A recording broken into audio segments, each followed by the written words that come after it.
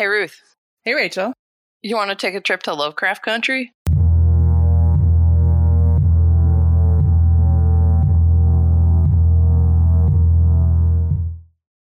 So when I saw the announcements for Lovecraft Country, I immediately thought of you because it is 100% your shit. Yeah.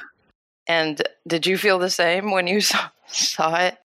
You mean, did I think of you or did I think of me? Because I did kind of think, oh, should I get HBO? Should I steal somebody's password? Yeah. Yeah. Did you think you thought of my HBO password? I did. And I thought, you know what would be super fun is if Ruth and I talked about this show, because it is extremely not my shit. It is the opposite of my shit. So that's how we ended up here. So I need some background. I have some questions about Lovecraft Country. All right, hit me. Okay, so the first question that I actually honestly don't know the answer to, in truth, is just who is H.P. Lovecraft?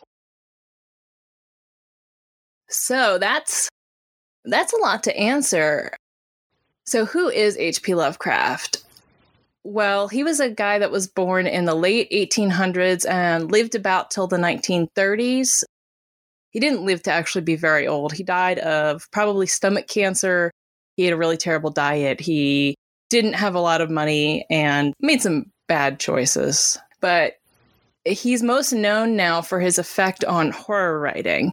He's really known for two things. One is how influential he was in circles that gave rise to modern horror writing. And the other is for how incredibly and overwhelmingly racist his stuff is. Particularly anti-Black, but definitely also you've got some anti-Semitism in there. You've got xenophobia. You've got pretty much just everything. So I grew up in a house where sci-fi was our idiom. And I was never exposed to this. We went back kind of from hard sci-fi. So we got to Ray Bradbury, but we never had any of this in my mix growing up. So I don't know how we avoided it. I could ask my mom, I guess. What do you feel about H.P. Lovecraft? I will, in fact, ask my mom. Oh, I would love to hear what your mom has to say about that. Yeah. But I never knew anything. Like I'm familiar with Lovecraft in the kind of way that I know quotes from Anchorman. Like it's just kind of in the culture, tentacles and unknown depths and that kind of stuff. So you said a little bit about what his deal was. So my other question is this some kind of like whole shared universe situation? Because there seems to be a lot more Lovecraft than just Lovecraft. Yes, and I think that's the big way in which he became an influence. So at the time, he was part of really two circles of influence. There was a lot of letter writing that happened back in the day. There's just incredible amounts of letters. I actually have some collected volumes, many that I haven't read, some of which have been heavily edited. So it's sort of a mixed bag on what you actually get. But he wrote to a lot of other people of his era, and they would come up with these little shared worlds and shared ideas. So they would influence each other's writing, and they also wrote for the same sort of set of magazines. He also, as a third factor, he did some rewrites for less famous people of his day. He did a few collaborations, including one or two with his wife, Sonia Green. He was married very briefly to a Jewish woman. That was a very complex situation. And they ended up getting divorced. She was also a writer. He would write or rewrite people's works. And so you'd again have this influence on other people's sci-fi. And then after he died, one of his proteges, August Derleth, really not only published his stories, and there's whole bits with his will and estate and whether Derleth quite had the right to do it, but he just went ahead and did it. But he also wrote all these what are called posthumous collaborations. That's not a thing. It's not. So Lovecraft had he had ideas written down. He had sketches of stories. He had everything from the nugget of a story, one sentence. This sounds like stealing. I think you could argue that Lovecraft probably would have been okay with it. Okay. But he might not have been okay with having his name on it, maybe as more than inspired by, right? Like there's a difference between your friend writing something and throwing in a couple of your gods and a little bit of your world building for fun, and a friend putting your name first on it, being like, yeah, I wrote this with H.P. Lovecraft, kind of. So then Derleth's stories form a whole secondary mythos canon. And you also have writers from the 30s, like you have Clark Ashton Smith, who has his own primarily weird and sci-fi and horror stuff. You have Robert E. Howard, who is writing weird, a little sci-fi, and he's writing more adventure stories, things like Conan. But Conan has a whole weird element to it. And I can explain what weird is in a sec. Yeah, so you get the Derleth stuff, and then all of this influences your modern writers. But some of the modern writers actually knew him or were involved with him. And so you can see his influence actually happening across time in the 20th century, because his last story, Haunter of the Dark, he bases it on some stuff written by Robert Bloch. He, in fact, uses the protagonist Robert Blake in the story. And then Robert Bloch, of course, is a well-known second half of the 20th century, really, sci-fi writer in particular. And so he writes things like Wolf in the Fold for Star Trek, the original series. So that's an example of like the kind of through line that the people that he would collaborate with or write with had in the 20th century. And you have people in the 70s, there was a big revival, I believe it was the 70s, of paperbacks of his work. And so again, that made it a lot more accessible. Yeah. Derleth, again, taking the work, maybe stealing, founded a publishing house, Arkham House, and made sure that the work stayed in print. Again, one could ask, did he have the estate rights? There's a lot of argument about that, but he made sure the work stayed in print and it came up and influenced people today. And so there's a lot that you don't want to take out of it, but the reason that I found it so compelling is the idea that the mundane world really isn't what you think it is, that there are hidden underlying forces, that there are secrets, maybe family secrets, maybe world secrets that you just don't know about that could completely undo you if you found them out. And sometimes that can be really compelling. Yeah, that was my next question is like, why is it so popular? And I think it must be that these themes are compelling and people want to just talk about the themes, so they just hop in a world that already exists so that they can just explore the themes without doing quite as much. It's like fanfic, Right. Yeah. Fanfic definitely plays a role in it. People have a whole volumes of Lovecraft inspired works, sometimes just by one author, sometimes a whole bunch of people writing their own, like, we took this little nugget, this monster, this concept, this feeling, and we said, what if I took this monster and put it in modern day city where I live, or ancient Celtic ruins, or all kinds of stuff. So this show Lovecraft Country is it's based on a novel. Yeah. A novel called Lovecraft Country. I don't know anything about this book. Do you? No, I actually haven't read it. So I am coming in completely unspoiled. And I'm really looking forward to seeing what the creative group working on it. I know there's like Jordan Peele is an executive producer, but Misha Green is one of the writers. And Misha Green did Underground and I think some work on other shows like Heroes and stuff. So really looking forward to seeing what she does with that. Yeah. When we looked this up, there's just like a HBO level of executive producers on this stuff. There's like 15 people just involved in like an office. I don't know what's going on over there, but that kind of production I felt like worked out super well with The Mandalorian. So like I'm really excited to see kind of the high level of engagement with the story and how it comes together. Really nice packaged story with a beginning and an end. One hopes at least to one complete story. Mm-hmm. If they renew it, one hopes that they'll go on to something different. So would you like to watch a trailer with me? I would love to watch a trailer. So we're going to watch the official teaser trailer that was released at the beginning of June, which neither of us have watched really all the way through. Are you ready? Ready. Let's go. I love stories.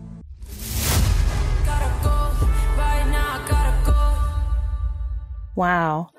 So what is reality really is a central question, I think, of Lovecraft's work, whether it's the reality of your own family. You might find out some horrible secret of your past If you're not lucky, it's like he's written a really racist secret of your past, but it could also just be that you're descended from cannibals, or that maybe your father is secretly taking control of your body, which is probably the most horrifying concept that I've ever encountered in Lovecraft. But also questions like, are there other realities that just overlap with ours that we can't see?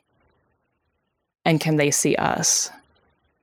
So yeah, what did you think? Like I said, I'm not into horror, but I think there's been just such a development in horror, and Jordan Peele is definitely somebody who's super fascinating.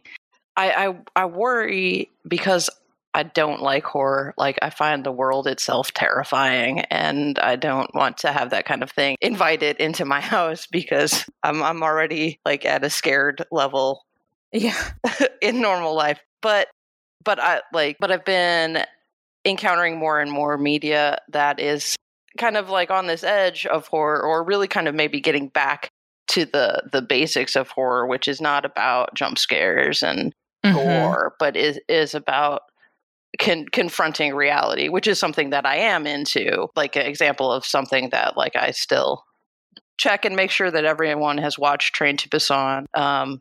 Which I haven't, but I take an exception for zombie films. I can't do them; they make me cry.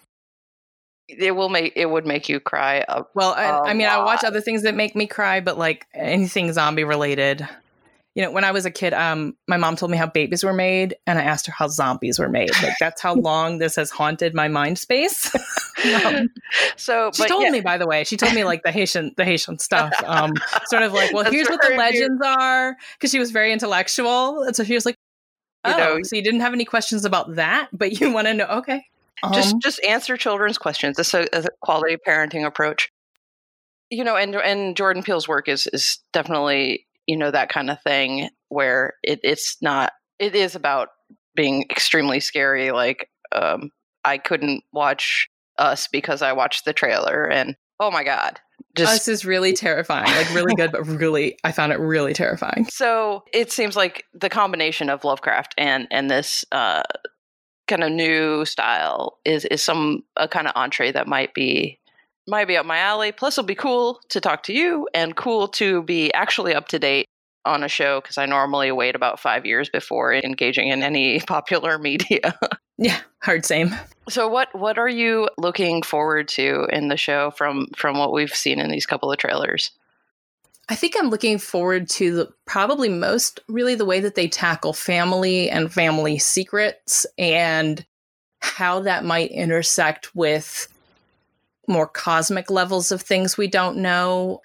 As you know, my own father died about 18 months ago, and so I've had a lot of unpacking to do after that, and I think it would be maybe a good time in my life too to sort of cathart through somebody else's unpacking of family secrets in a completely different way and in a completely different world.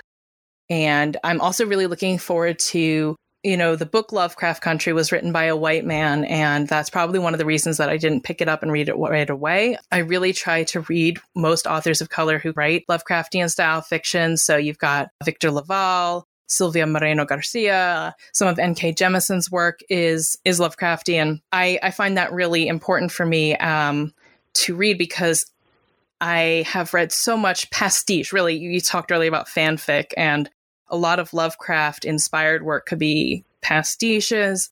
And I really want to see stuff that's transformative and that's using the elements because they suit the story. And that's what I'm hoping to see here, rather than just like hitting a set of ideas.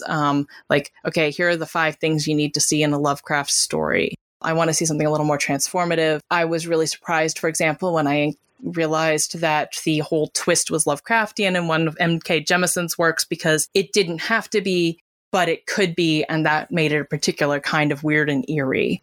Whereas Victor LaValle does a complete retelling of the horror at Red Hook, which is also just a really fantastic dive into it. That's called The Ballad of Black Tom.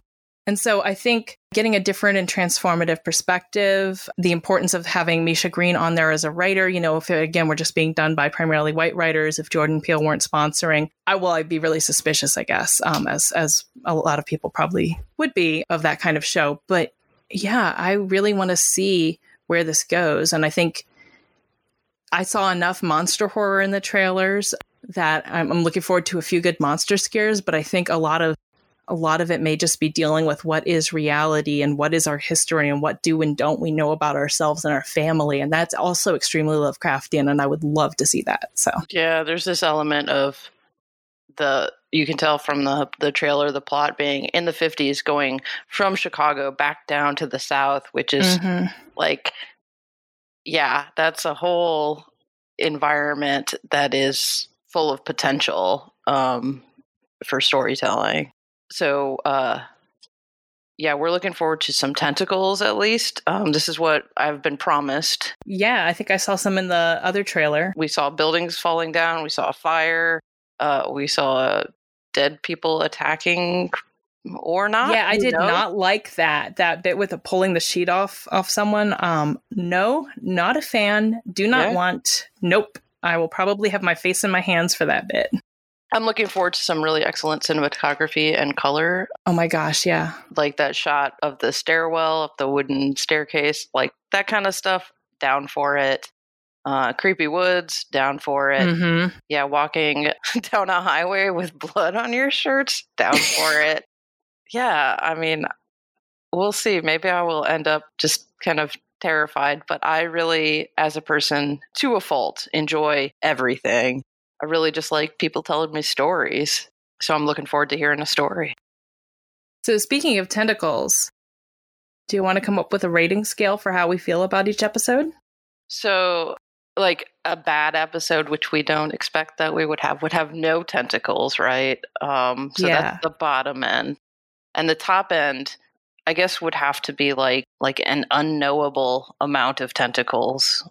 Yeah, that sounds right. Like 10 or 100. That's just not like a mind-blowing amount of tentacles that would drive you insane.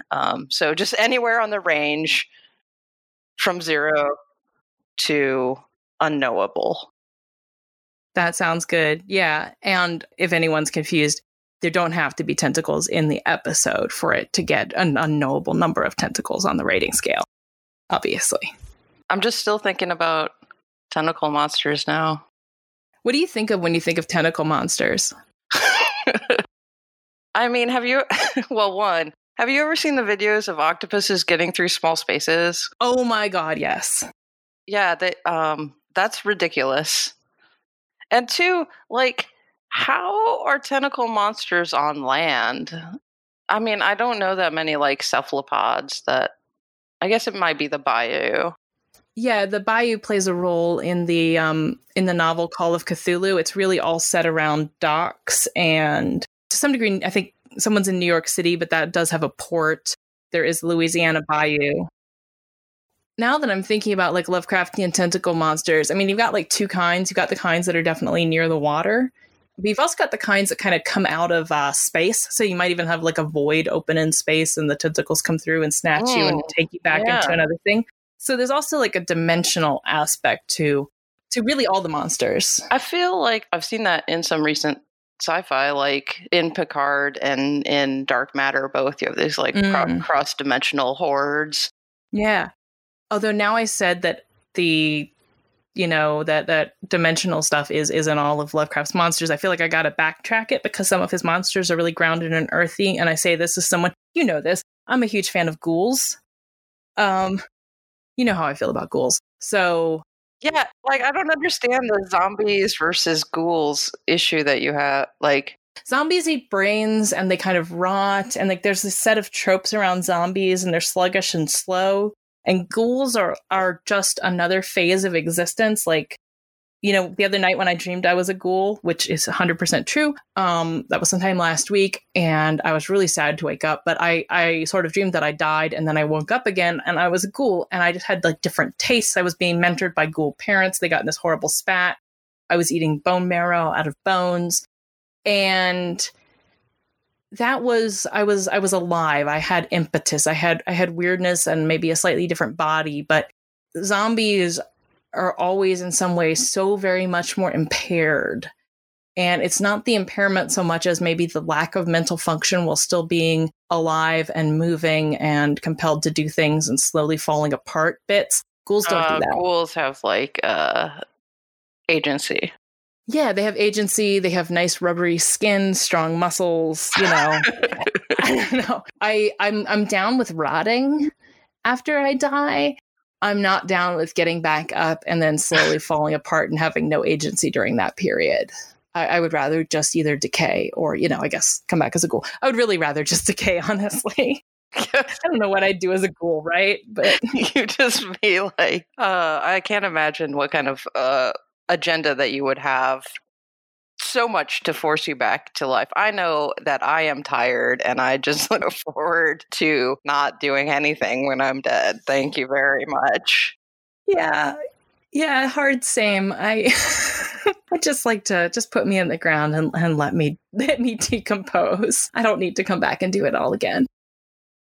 So I'm also, I want to say before we sign off that one of the other things that I'm really looking forward to is the soundtrack, because that's another thing that's been of note in Jordan Peele and some of these other newer shows. And as I was looking through it, it's got some of my favorite up and coming Atlanta rappers on it, and I'm like really you know how there's like lo-fi beats to study to. This is like creepy beats to skulk to. So I'm looking forward to those. You'll have to tell me the music after each episode, because I know very little about music. That's I would say I don't know that much. Maybe we should get a music consultant. And I'm looking forward to talking to you every week. That is definitely a plus. Well, I'll see you next week in Lovecraft Country.